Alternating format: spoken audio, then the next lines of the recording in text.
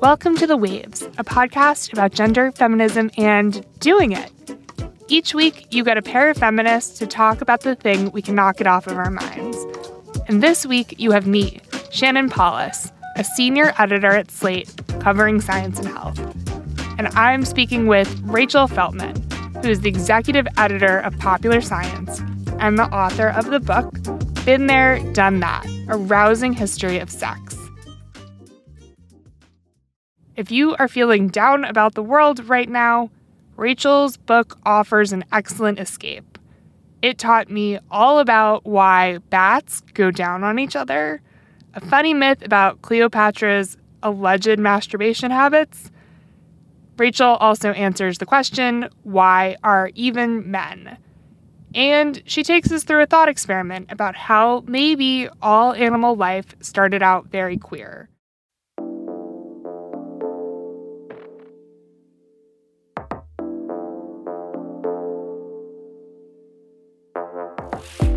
One key thing this conversation gets at is how limited our idea of quote-unquote normal sex is.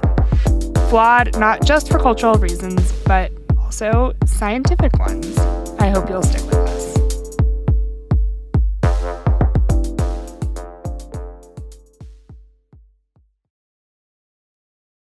We also have a special announcement about an upcoming Slate Live event. If you want to get up to date on everything happening with the Supreme Court right now, come to the Bell House in Brooklyn, New York on Thursday, June 23rd. Our colleagues from Slate will be unpacking all the news, and there will be a special slow burn taping. Head to slate.com/Supreme Court to get your tickets now. This episode is brought to you by FX's The Veil, starring Elizabeth Moss. FX's The Veil is an international spy thriller that follows two women as they play a deadly game of truth and lies on the road from Istanbul to Paris and London. One woman has a secret, and the other has a mission to reveal it before thousands of lives are lost. FX's The Veil, now streaming, only on Hulu. So today I'm talking to Rachel Feltman. She is the executive editor of Popular Science and, of course, the author of the book, Been There, Done That, A Rousing History of Sex. Welcome to The Waves, Rachel. Thank you so much for having me. So your book features on the cover a pair of human beings having some rather athletic intercourse on the cover. Yes. But the history of sex that's referenced in the subtitle encompasses both human sex and animal sex. 1 second in the book, I'm reading about the myth that Cleopatra used a vibrator full of bees. The next, you're telling me all about koala chlamydia. Why did you decide to make this a history of human and animal sex rather than picking one arena to focus on? Because there is so much going on there. So I love these subjects that are just like really integral to human life because I find it's a great way to surprise people and like surprise people with information that they didn't realize was going to be relevant to them. And that's really the way I love to tell stories about science. I started to think about the fact that we have so many misconceptions about sex, not just as it fits into our culture, but as evolutionary and biological phenomenon. And so then I was like, well, if I really want to do the whole history of sex and like talk about why sex exists and why it's so important, I have to talk about where it came from.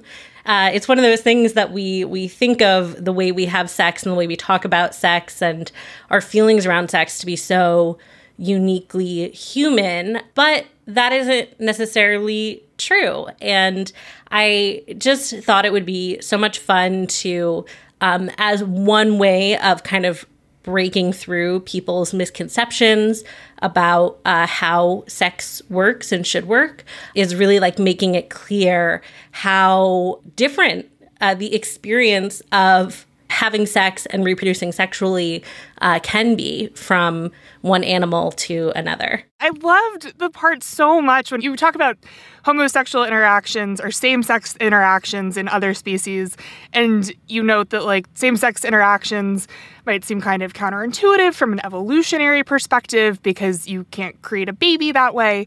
There are actually are evolutionary reasons why having same-sex interactions might be beneficial in that one narrow way. And you note that there's a theory that some primates have same-sex interactions in order to bond with members of their community, which just like, I consider myself a very sex-positive, open-minded person. I've dated, I've been to college, all of that. And yet this just like clicked something in place in my head that in a way that like I hadn't thought of before, because we usually view like, oh, sleeping around is like slutty or selfish or like you're doing it for your pleasure. But like the idea that part of having sex is just to create relationships, or can be to create relationships.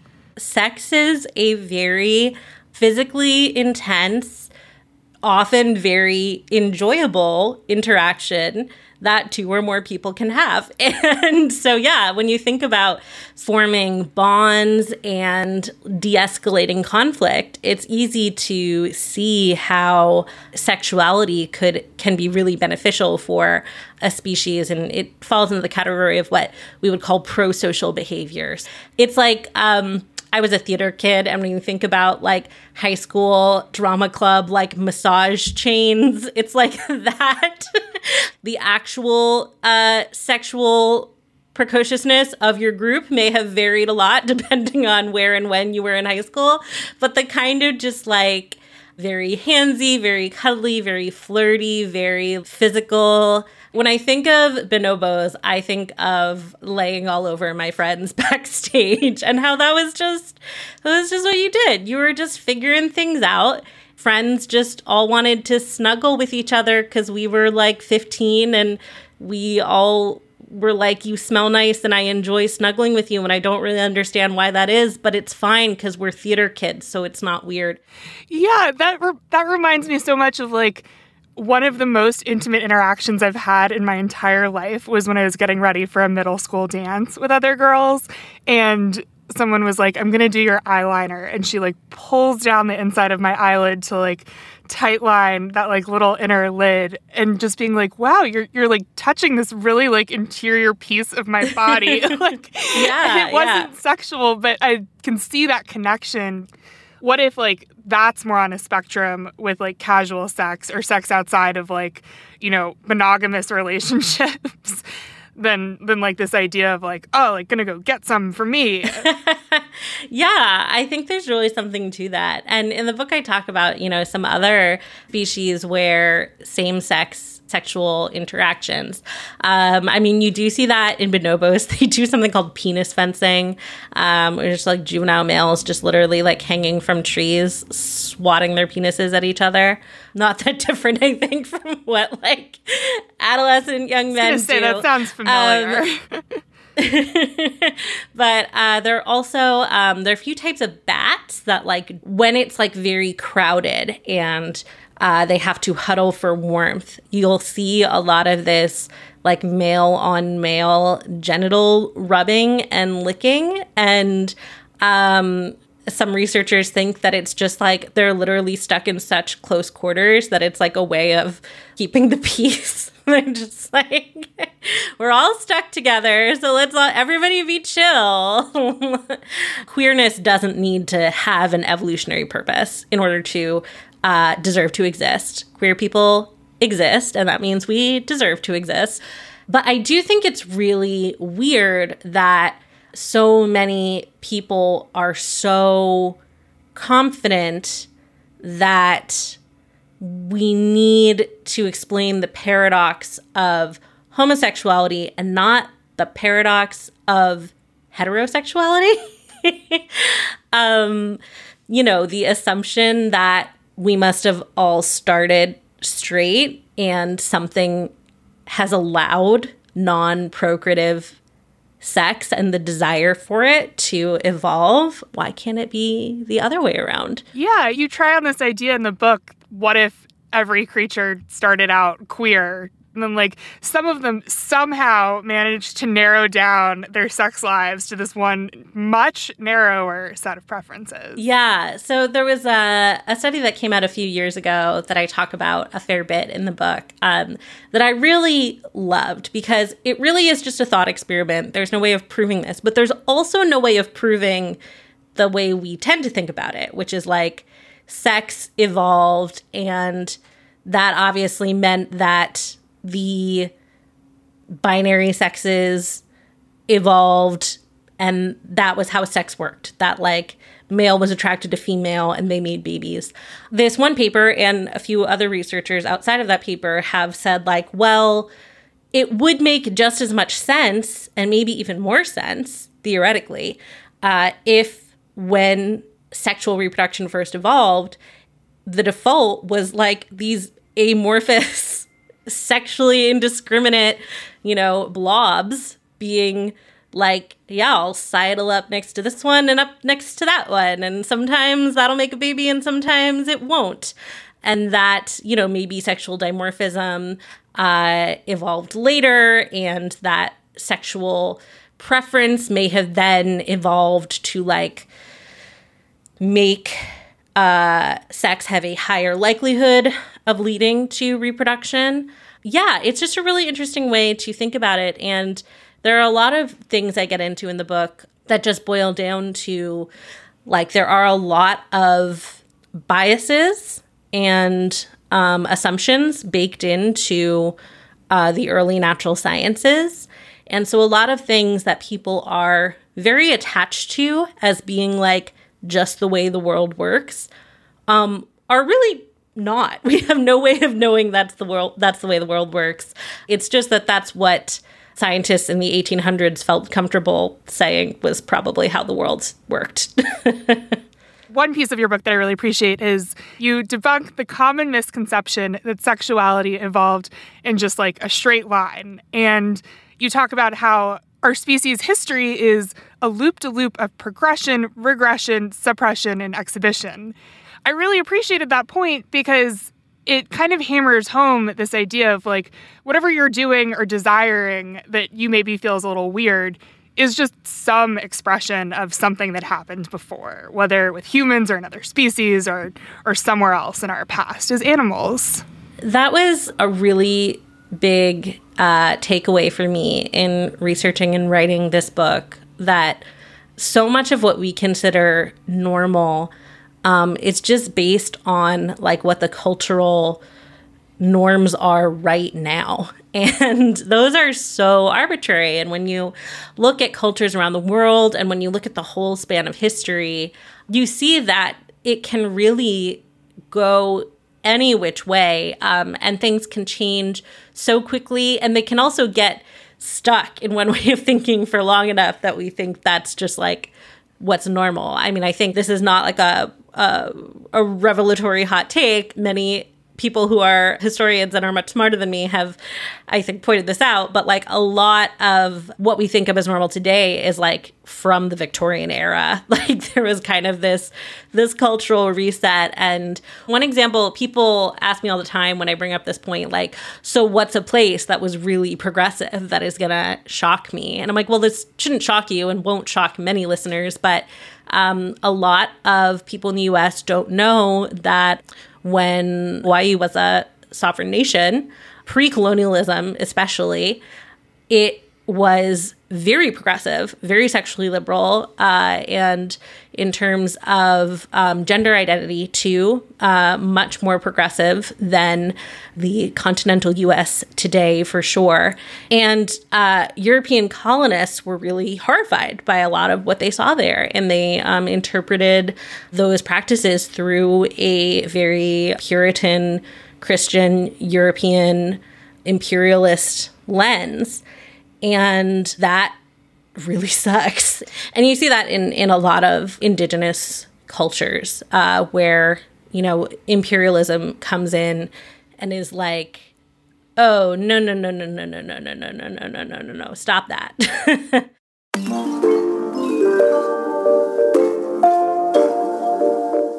We're going to take a break here. But if you want to hear more from Rachel and myself on another topic, check out our Waves Plus segment. Today, Rachel and I are going to continue our conversation about her book and talk about why STIs, that's sexually transmitted infections, might be, in some cases, helpful. And please consider supporting the show by joining Slate Plus. Members get benefits like 0 ads on any Slate podcast, no paywall on the Slate site, and bonus content of shows like Amicus, Slate Money, and, of course, this one. To learn more, go to slate.com/thewavesplus.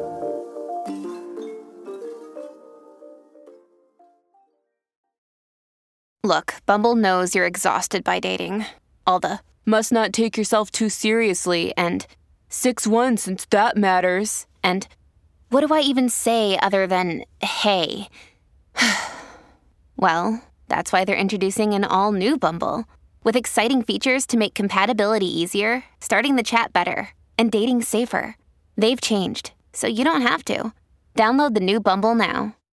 Mom deserves the best, and there's no better place to shop for Mother's Day than Whole Foods Market. They're your destination for unbeatable savings, from premium gifts to show-stopping flowers and irresistible desserts. Start by saving 33% with Prime on all body care and candles. Then get a 15-stem bunch of tulips for just $9.99 each with Prime. Round out Mom's menu with festive rosé, irresistible berry chantilly cake, and more special treats. Come celebrate Mother's Day at Whole Foods Market. All right, we're back. Rachel, I want to ask you a very important question that the book poses. Why even are men? Yes. When my lovely agent, Jeff, handed the book to an older male from the publishing industry at a book event recently, he opened it to that page and got very mad. Pretty sure he literally yelled at my agent in the middle of a book fair. So if that was you, I don't think you're going to like my book. It's true. You were right.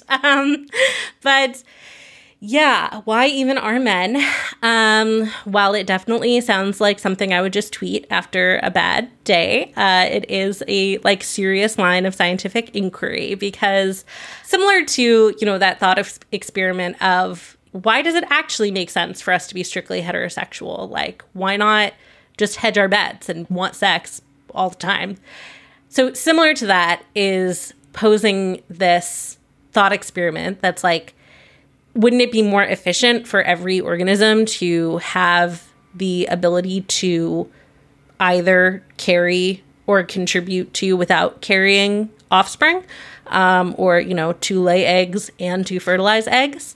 So basically, what if I could also dispense sperm from some body part? Just as a little convenience thing. Yeah, exactly. Why did we evolve to mostly, generally speaking, though it is an oversimplification of how things work, why did we evolve to mostly be either people with uteruses and vaginas or people with testicles and penises? There's a reason Swiss Army knives exist. They are efficient, you get everything in one space. And, of course, there are many organisms that are fully functionally hermaphroditic, or that even can fully switch sexes, like clownfish can, which I talk about in the book. We know it can be done. So the question is why isn't that just how it works? Because the organism that just contributes sperm is not actually contributing much energy-wise to reproduction. Seems like maybe a waste of space. Many men are not wastes of space, but from a biological perspective, you wonder, why is this how it works? So one of the most common answers to this that scientists offer is that it's because the existence of sexual selection helps further improve a species' genetic fitness, meaning how many variations of different genes are available and how many of those are ones that set you up to live long enough to reproduce and have healthy offspring, compete for resources. And there's this idea that, we have natural selection, which is just literally, do you survive long enough to create offspring that survive? And do you make more of them than other members of your species? And so do your traits get passed on more? And then there's sexual selection, which is like, is there stuff that makes you more likely to get picked as a mate? And so the question of like how important that is to a species thriving is a really interesting one. And there was one study that I really enjoyed that basically studied beetles for a bunch of generations, because you can sure make a lot of beetles really quickly. And in some of them, they took away sexual selection by like really skewing the female to male beetle ratio. And in others, they really inflated that ratio so that the female beetles had like tons of choice. And then they took the resulting beetles from that experiment and they inbred them for like several generations. And inbreeding, of course, like amplifies any shortcomings you have genetically. And they found that the more sexual selection they had, the longer the beetles could survive incestuously from generation to generation, which is, it's kind of bizarre now that I'm saying it out loud, that like that's the best experiment I've ever seen to demonstrate why the sexes evolved. All of that is to say that there is this idea that maybe we have multiple sexes because it's good in terms of genetic diversity to have a non-gestating sex that can like live fast, fuck once, die young. But we don't know. We still don't really know why men exist, but that's one idea. The way you phrased it in the book was that perhaps males can serve as an evolutionary doodle pad, which I really love. And I think this, in concert with the thought experiment about homosexuality, gives us this perspective where maybe maleness and straightness are just these like interesting accessories that have evolved. And it's just that they're culturally the norm or a norm right now, or seen as like something powerful. But in reality, it's possible. Like, again, we're talking about thought experiments. You can come from the view of like maleness and straightness don't need to exist. The fact that so much cultural nonsense has been built up around what may have been just like a really random, quirky path for evolution to take in terms of how reproduction works is fascinating. And also, I realize, very upsetting for people.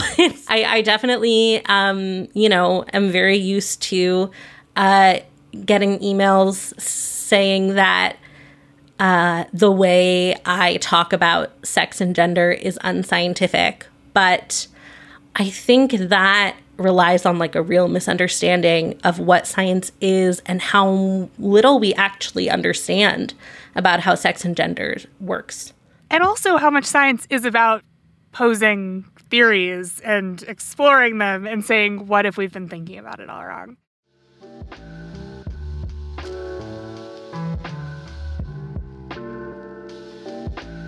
All right, before we head out, we want to give you some recommendations. Rachel, what are you loving right now? I just received a book I pre-ordered ages ago that is an anthology of like weird horror by authors who are trans, non-binary, gender non-conforming, and the proceeds go to protecting the rights and interests of trans kids in Texas, and it's called Your Body Is Not Your Body. I have not started it yet, but it's beautiful. I love weird experimental fiction with like just a touch of body horror, even better if it's queer. So I'm really excited to dive into that, and it's for a great cause. So I definitely recommend that people check it out. I'm going to recommend something many listeners may have heard of already, but Spindrift seltzers. It's seltzer made with a little bit of juice. And importantly, it is a little bit more expensive than your average can of seltzer. It feels extra fancy compared to your average can of seltzer. And we're always on a big seltzer kick in my household, but especially as the weather warms up, I'm trying to drink less. I'm trying to enjoy being outside with a special beverage more. And it's just so satisfying to try the different flavors. And I brought a pack of Spindrifts to a dinner party I was at the other week, along with a bottle of wine. And it just felt really nice to like have a palate cleanser to pass around between alcoholic drinks. I love Spindrift. I don't know how they do it. It is so tasty and fancy. It's awesome. And then also bonus points if you pour it into like a beer glass or a cocktail glass and you're like, I'm having a real drink now.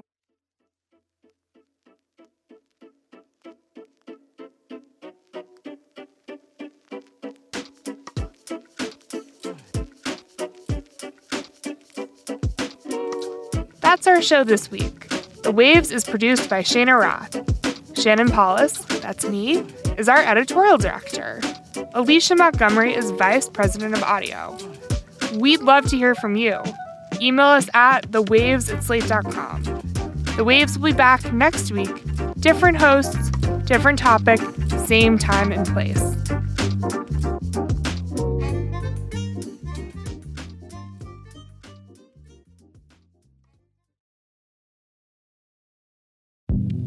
Hi, this is Dahlia Lithwick, host of Slate's legal podcast, Amicus.